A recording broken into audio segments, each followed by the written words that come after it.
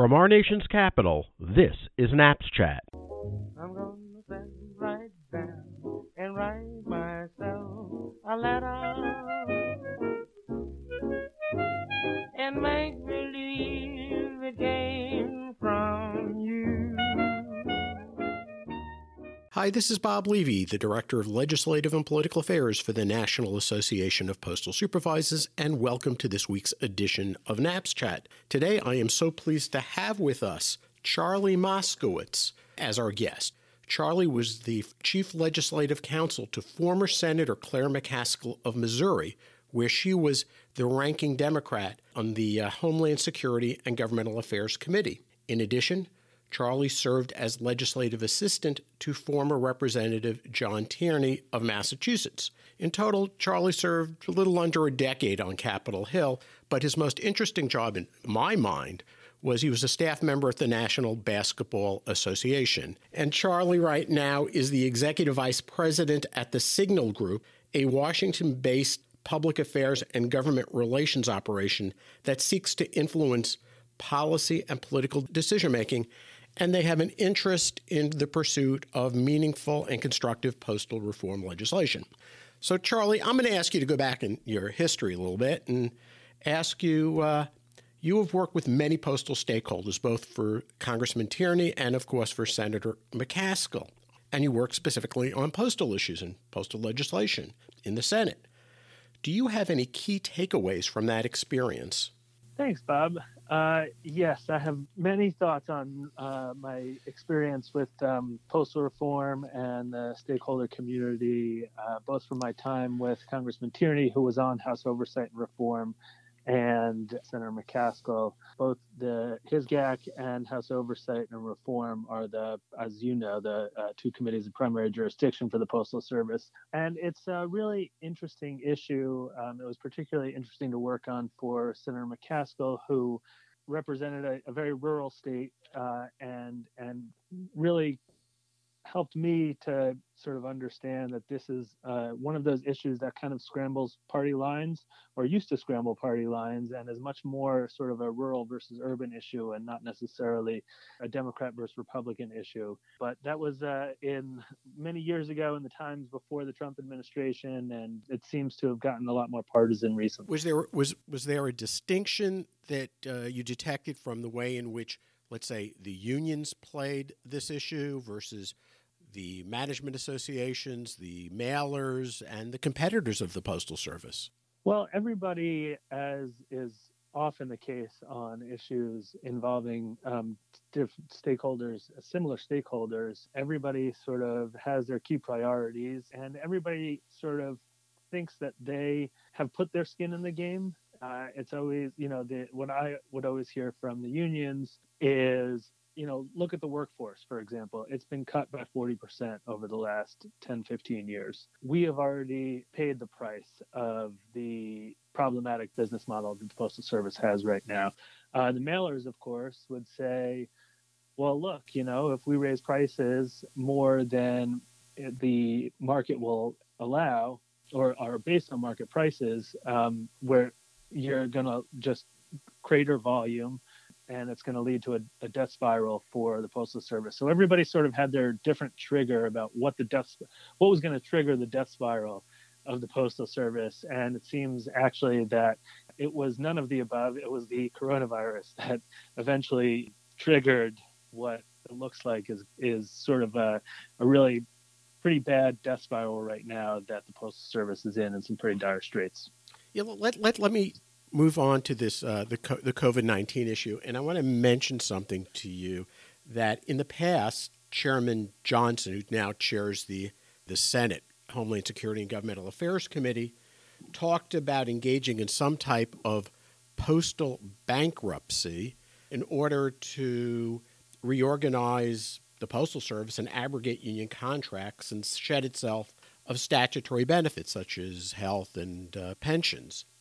At the same time, and just recently, Mitch McConnell, in response to the impact that COVID-19 has had on states and municipalities, has argued maybe it's not so bad that states and municipalities declare bankruptcy in order to shed itself of its pension liabilities. Is there a sort of consistency between the message we've heard from Chairman Johnson and from the Majority Leader? That's a great point, Bob. I think there is, and I think it comes from a very doctrinaire place. You know, what's been interesting to me over the last 6, 7, 8 years now, from the time I started with Senator McCaskill, when we shared a HISGAC subcommittee with Coburn before Coburn became ranking member of the full committee, is the difference between sort of how Senator Coburn thought through the postal problems and how Senator Johnson has. I'll make no mistake, there was nobody more conservative than Tom Coburn. But he, I think when he became ranking member of the full committee, understood his obligation as a leader and as a member of Congress, and understood even more importantly that the Postal Service was truly a service to all Americans that needed to provide access to all Americans. Ron Johnson, who I would consider in a lot of respects not as conservative as Tom Coburn, not as libertarian as he is anyway, but he has taken sort of an even more doctrinaire approach to this. He very much, believes that the Postal Service should stand on its own 2 feet just as any private sector entity would have to do, and has, as a result, been really a lot more difficult to work with and compromise on, because he is not particularly someone who's interested in seeing the Postal Service as a service, as a government service to all Americans. And so I think that that's always been sort of his default position, much the same way that Mitch McConnell is approaching the talks with over COVID-19 for state and local governments. So it seems to me like there are a lot of similarities there. They both come from a very sort of conservative, politically conservative place. Makes sense, but at the end of the day, I think the way things ever get done in Congress and in Washington is by compromise. And I know it can be a dirty word these days, and I know it can be hard to come by, but anything that ends up happening, that's sort of how it happens. The difference, the key difference I see between the two is I think that Mitch McConnell is saying these things as a way of political posturing and positioning, and doing this as part of the broader negotiation that he's having to have. Whereas Ron Johnson, I think, if given his druthers, would just absolutely privatize the Postal Service, let it go bankrupt, and sort of use Fannie and Freddie as a model for a quasi-public sector bankruptcy. When you say Freddie and Fannie, you talk about Freddie Mae and Fannie Mae, the folks that underwrite a lot of mortgages in the United States. Is that correct? Exactly. Yeah, they got into real financial trouble, as you might recall, during the financial crisis in 07, 08, and went into receivership. FHFA basically took them over, and they're kind of sitting there still in receivership, waiting for Congress to figure out what to do with them 10, 11 years later now, too. Now, what's interesting when we speak about Senators McConnell and Johnson is that they don't come from urban states. I mean, in the state of Wisconsin, when you go outside of Milwaukee and Madison and maybe Oshkosh possibly, it's a fairly rural state. And Kentucky, once you get outside of Louisville, Lexington, and maybe Frankfort, you really don't have a large urban constituencies there. So is it counterintuitive that they would take a position that could do some serious damage to the Postal Service in light of their constituency? Yeah, that's been the most interesting thing to me about Senator Johnson's positions, is that he really seems not to care very much about his own state interests and the interests of his own constituents. And I don't mean that in a disparaging way. I think he, like I said, is a conservative person and is leaving his sort of conservative policy hat on as he's thinking through these things, and is taking that lens and those beliefs to his work as the chairman of HISGAC. Very recently, the Postal Service Board of Governors, of which there are currently 5, 3 of whom are Republican and were appointed by President Trump, as were the 2 Democrats were nominated by President Trump also. They unanimously approved a resolution in support of legislation that would provide the Postal Service with $25 billion in emergency assistance, $25 billion in capital assistance in order to keep pace with the crisis and move beyond the crisis, as well as forgiveness for past debt, and a new credit line. And these are all, as you indicated before earlier on, that the challenge to the Postal Service is now what we had thought it would be a challenge, let's say, 2 years ago, but it's the COVID-19 crisis. Tell me, how do you think the current COVID-19 pandemic impacts the Postal Service and its future viability? That's a great question. And I think the most immediate thing is that it has really moved up the timeline on the liquidity crisis that we sort of all saw coming down the road for the Postal Service. But, everybody thought that we had a few years of runway to figure out how to put together a real 21st century Postal Service and what that would look like for the country. COVID-19, I think, has demonstrated both the precarious financial nature of the Postal Service and also its critical importance to this country. I think what most Americans don't realize, particularly those in suburban and rural America, is that the Postal Service is bringing them all of their packages. It is not profitable for UPS, FedEx, and Amazon, and DHL and others to deliver packages to rural America. And according to the census, 97% of the landmass in this country is rural. So there are a lot of people living in and around this country in suburban and rural America that are getting their Amazon packages and their FedEx deliveries from the Postal Service. Without that, in the COVID-19 era, when stores are closed and we're all ordering everything online, we thought we were getting dependent on Amazon before, but it's only gotten worse since we've all been sort of quarantined and stuck at home. And without the Postal Service, frankly, we're not getting a lot of folks in this country are not getting a lot of those packages. To mention the fact that the Postal Service is actually included in plans, pandemic response plans, and responses to things like anthrax. There have been discussions and reports put out about how the Postal Service would play a role in delivery of medications and countermeasures and things like that. They are almost always the first government organization and government service that is back up and running after a natural disaster. And they are always, because of that, used by other federal agencies to deliver critical information from folks like FEMA about what's going on in and around their communities. Yeah, and as I recall, the Centers for Disease Control had a memorandum which provided that the Postal Service would be the premier agency of delivery of much-needed medical and medical supplies in the event of a biological hazardous event, including a pandemic such as we're currently experiencing. And I recall that one of Sarah McCaskill's predecessors as the lead Democrat on the Homeland Security and Governmental Affairs Committee, Joe Lieberman, had legislation that included that priority in it, as the Postal Service being the main player.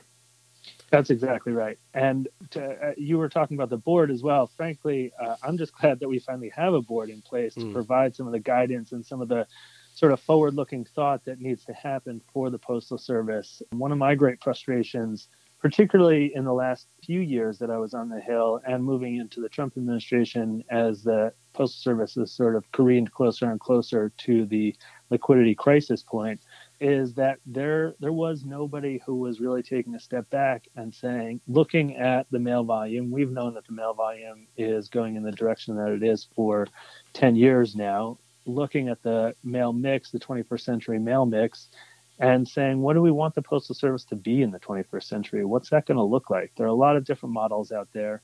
But there was no strategic thought. And this is not, I don't mean to disparage the current postal leadership. When you CEO of a huge organization like Postal Service, and you're just trying to get the mail delivered every day, there's not a lot of time and bandwidth to be doing that sort of critical long-term thinking. And that's really what the board was for. And so I'm just glad that we finally have some board members in there who care about the Postal Service and the future of the Postal Service and can do some of that long-term thinking and can approve things like a $50 billion proposal that they've approved recently, as you said. One of the projects that you're currently working on for the Signal Group is to develop and to put together a grassroots initiative in support of the Postal Service. Can you talk a little bit about that? Sure. So one of the things that I think has been really missing from this fight is the public awareness and anger at the lack of action and what that's going to mean for their mail delivery. Like I said, I don't think that most people understand that the Postal Service carries packages the last mile for FedEx, UPS, and Amazon. And I think, frankly, that a lot of people in urban areas feel that, more than 50% of my mail is quote unquote junk mail now. And so what do I really need the Postal Service for, especially, here in Washington where, my Amazon packages actually do get delivered by Amazon. And so helping folks understand the how critical the Postal Service still is to most of this country, to all of this country, is going to be a big piece of sort of changing the narrative, particularly for folks like Ron Johnson and Mitch McConnell and the president, I would say as well, in his task report, are, I think, in order to help build the momentum for an understanding that the Postal Service is a critical service that needs to be available to all Americans. And by available, I don't mean just that you're still going to get mail delivered, but that it's going to be at a price point that is affordable to all Americans, and that there are going to be, post offices and other retail locations that are, available to all of rural America, where you're not going to have to drive 30, 40 miles to get to a post office. In order to get there, I think there needs to be a real broad sort of public grassroots awareness of the sort of dire nature that the Postal Service is in.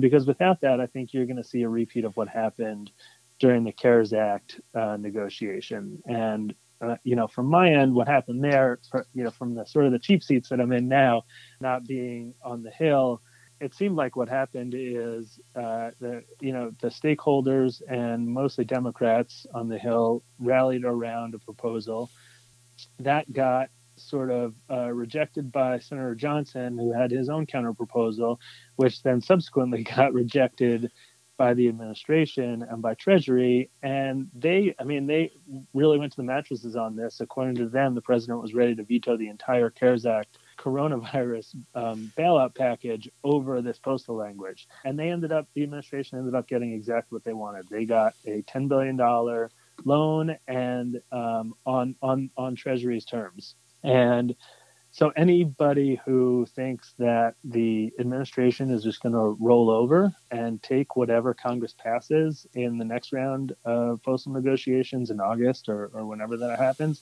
I think is deluding themselves. And so I think that, the administration holds all the cards. And if you're somebody who doesn't like what the administration's vision of postal reform is, I think you need to change the political ground under which you're operating right now. And so that's what we're trying to do. And how is Signal attempting to do that?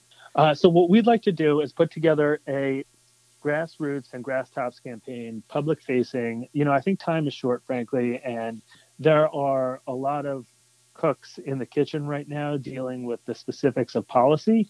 And so I think it's hard for Signal to sort of insert itself into the policy discussion at this moment in time, only because this has been going on for a long time with a lot of established and entrenched interests. But what we'd like to do is sort of manage the public-facing piece of this. So put together some campaign-style content, videos, rapid response. One of the things that I was really surprised about was none of the stakeholders.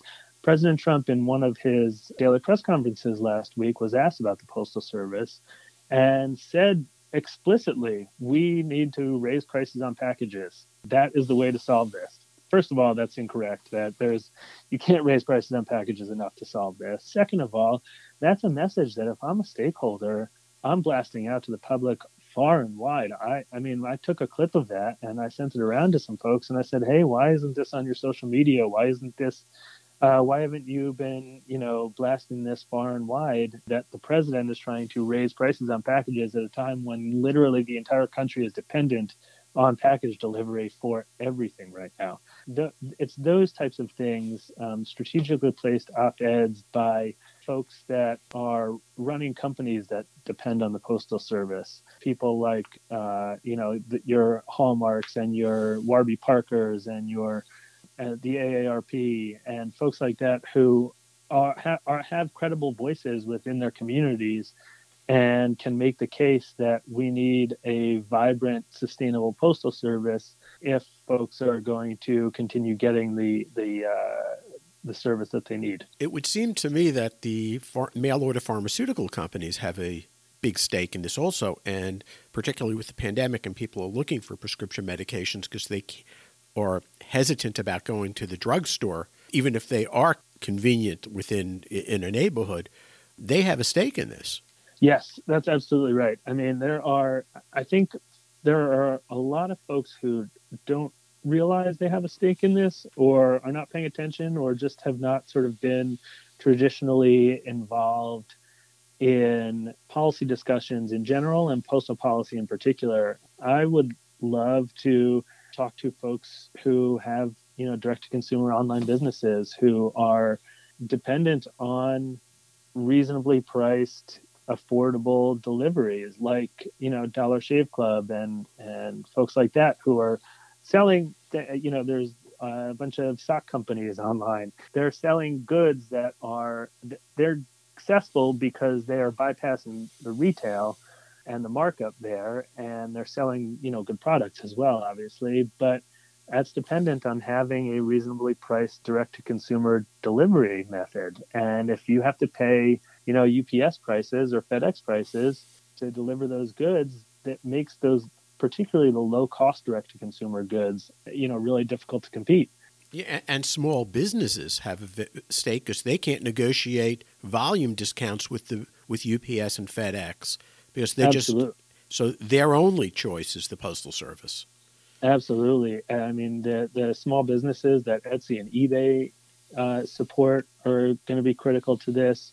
There's, you just go down the list, and there's just so many different players that have not, or companies that are dependent on the Postal Service that just have not been really involved in the past. And even those that have, I think it's not always the number one issue for a lot of these companies, and so they don't always pay attention to it. But the question is, what are they going to do without it? And I think that's a question that they probably don't want to face. And so, but they need to make their voices heard.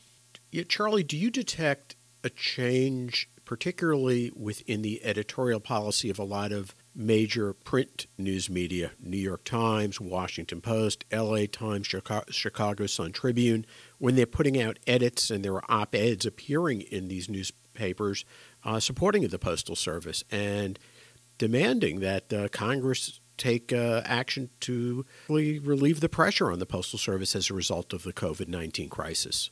Yeah, actually, that's been one encouraging sign of all of this, has been the amount of coverage that postal policy has gotten in the mainstream media, in national publications, and to some extent in more local publications as well. But again, I think that this is something that is being talked about occasionally. There's a story here, there's a story there, but there's no real coordinated approach to saying, kind of looking at the policy landscape, looking at the state of negotiations, how they're playing out, what that timeline looks like, and doing things in a coordinated, measured, and methodical way to make sure that you are getting the message out there, hitting the right target audience at the right time to maximize the leverage that you have in the policy negotiations. And that's what we're trying to do, is be more strategic and coordinate all of these efforts so that it's not just a random story here and a random story there that doesn't really impact the policy discussion. When you talk about targeting, are we targeting, let's say, those members in the Senate who are influenceable? I mean, I guess if there's such a word, in terms of the White House, is that a target?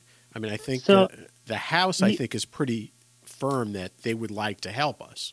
I think that there are a couple of different targets here. Sort of when I was thinking about this more long term, of course, there was, before the coronavirus hit, I envisioned a lot of emphasis on Senator Portman, who, if the Republicans keep the Senate, is going to be the next chairman of his GAC.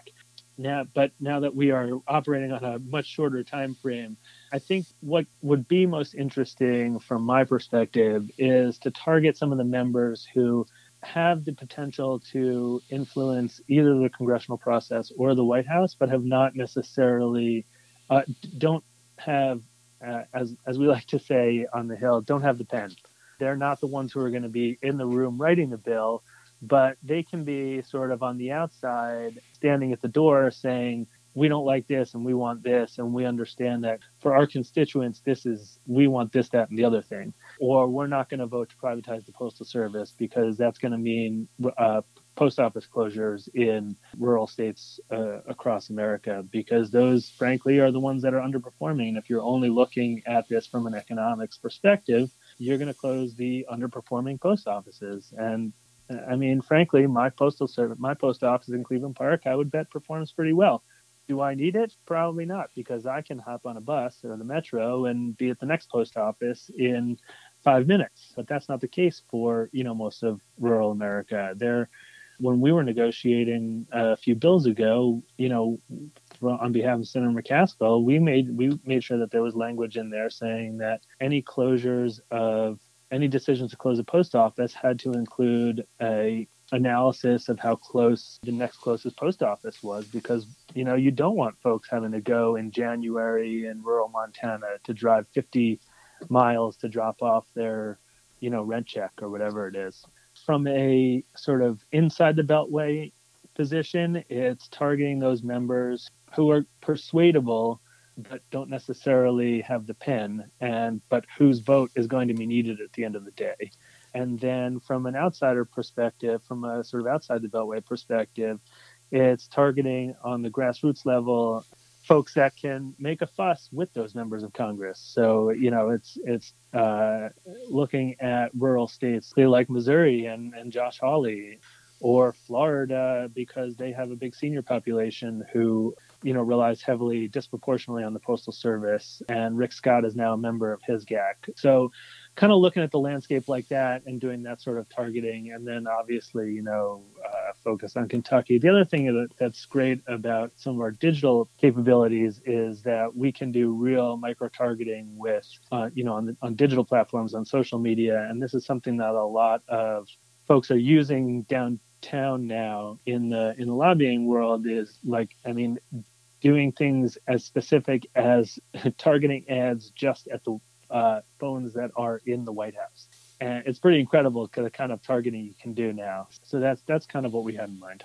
That's great. Now, from the National Association of Postal Supervisors perspective, what we're doing is we are targeting those, particularly in the Senate, as you would say, the persuadables, not necessarily on the Homeland Security and Governmental Affairs Committee, but those who have a large rural population. Former chairman of the HISGAC, Susan Collins from Maine. I was about to mention her. Yeah, you have Joni Ernst from Iowa, who has a large rural area. Cory Gardner from Colorado. Senator McSally has a large rural area, and they all are up for election this year. So by virtue of them facing the voters, they indeed are persuadable by definition. Absolutely. If this were a video program and not a podcast, you would see me nodding vigorously. That's certainly the other sort of target-rich environment, is folks that are up for re-election who have big rural population and who don't want to be put in a position of taking a bad, tough vote in August, September, October before their election. So the Cory Gardners and the Susan Collins of the world, and McSally also, I think, are prime targets for this. Senator Cornyn may be somebody else who's worth looking at. I don't think anybody thinks he's in real trouble, but the Democrats have a great candidate in Texas. The Democrats are perpetually excited about the opportunity to make Texas blue. Although I think that, they get overexcited sometimes about that. But he's another person that I would look at, particularly since he is in leadership. So there are, I think, great opportunities to peel off Republicans.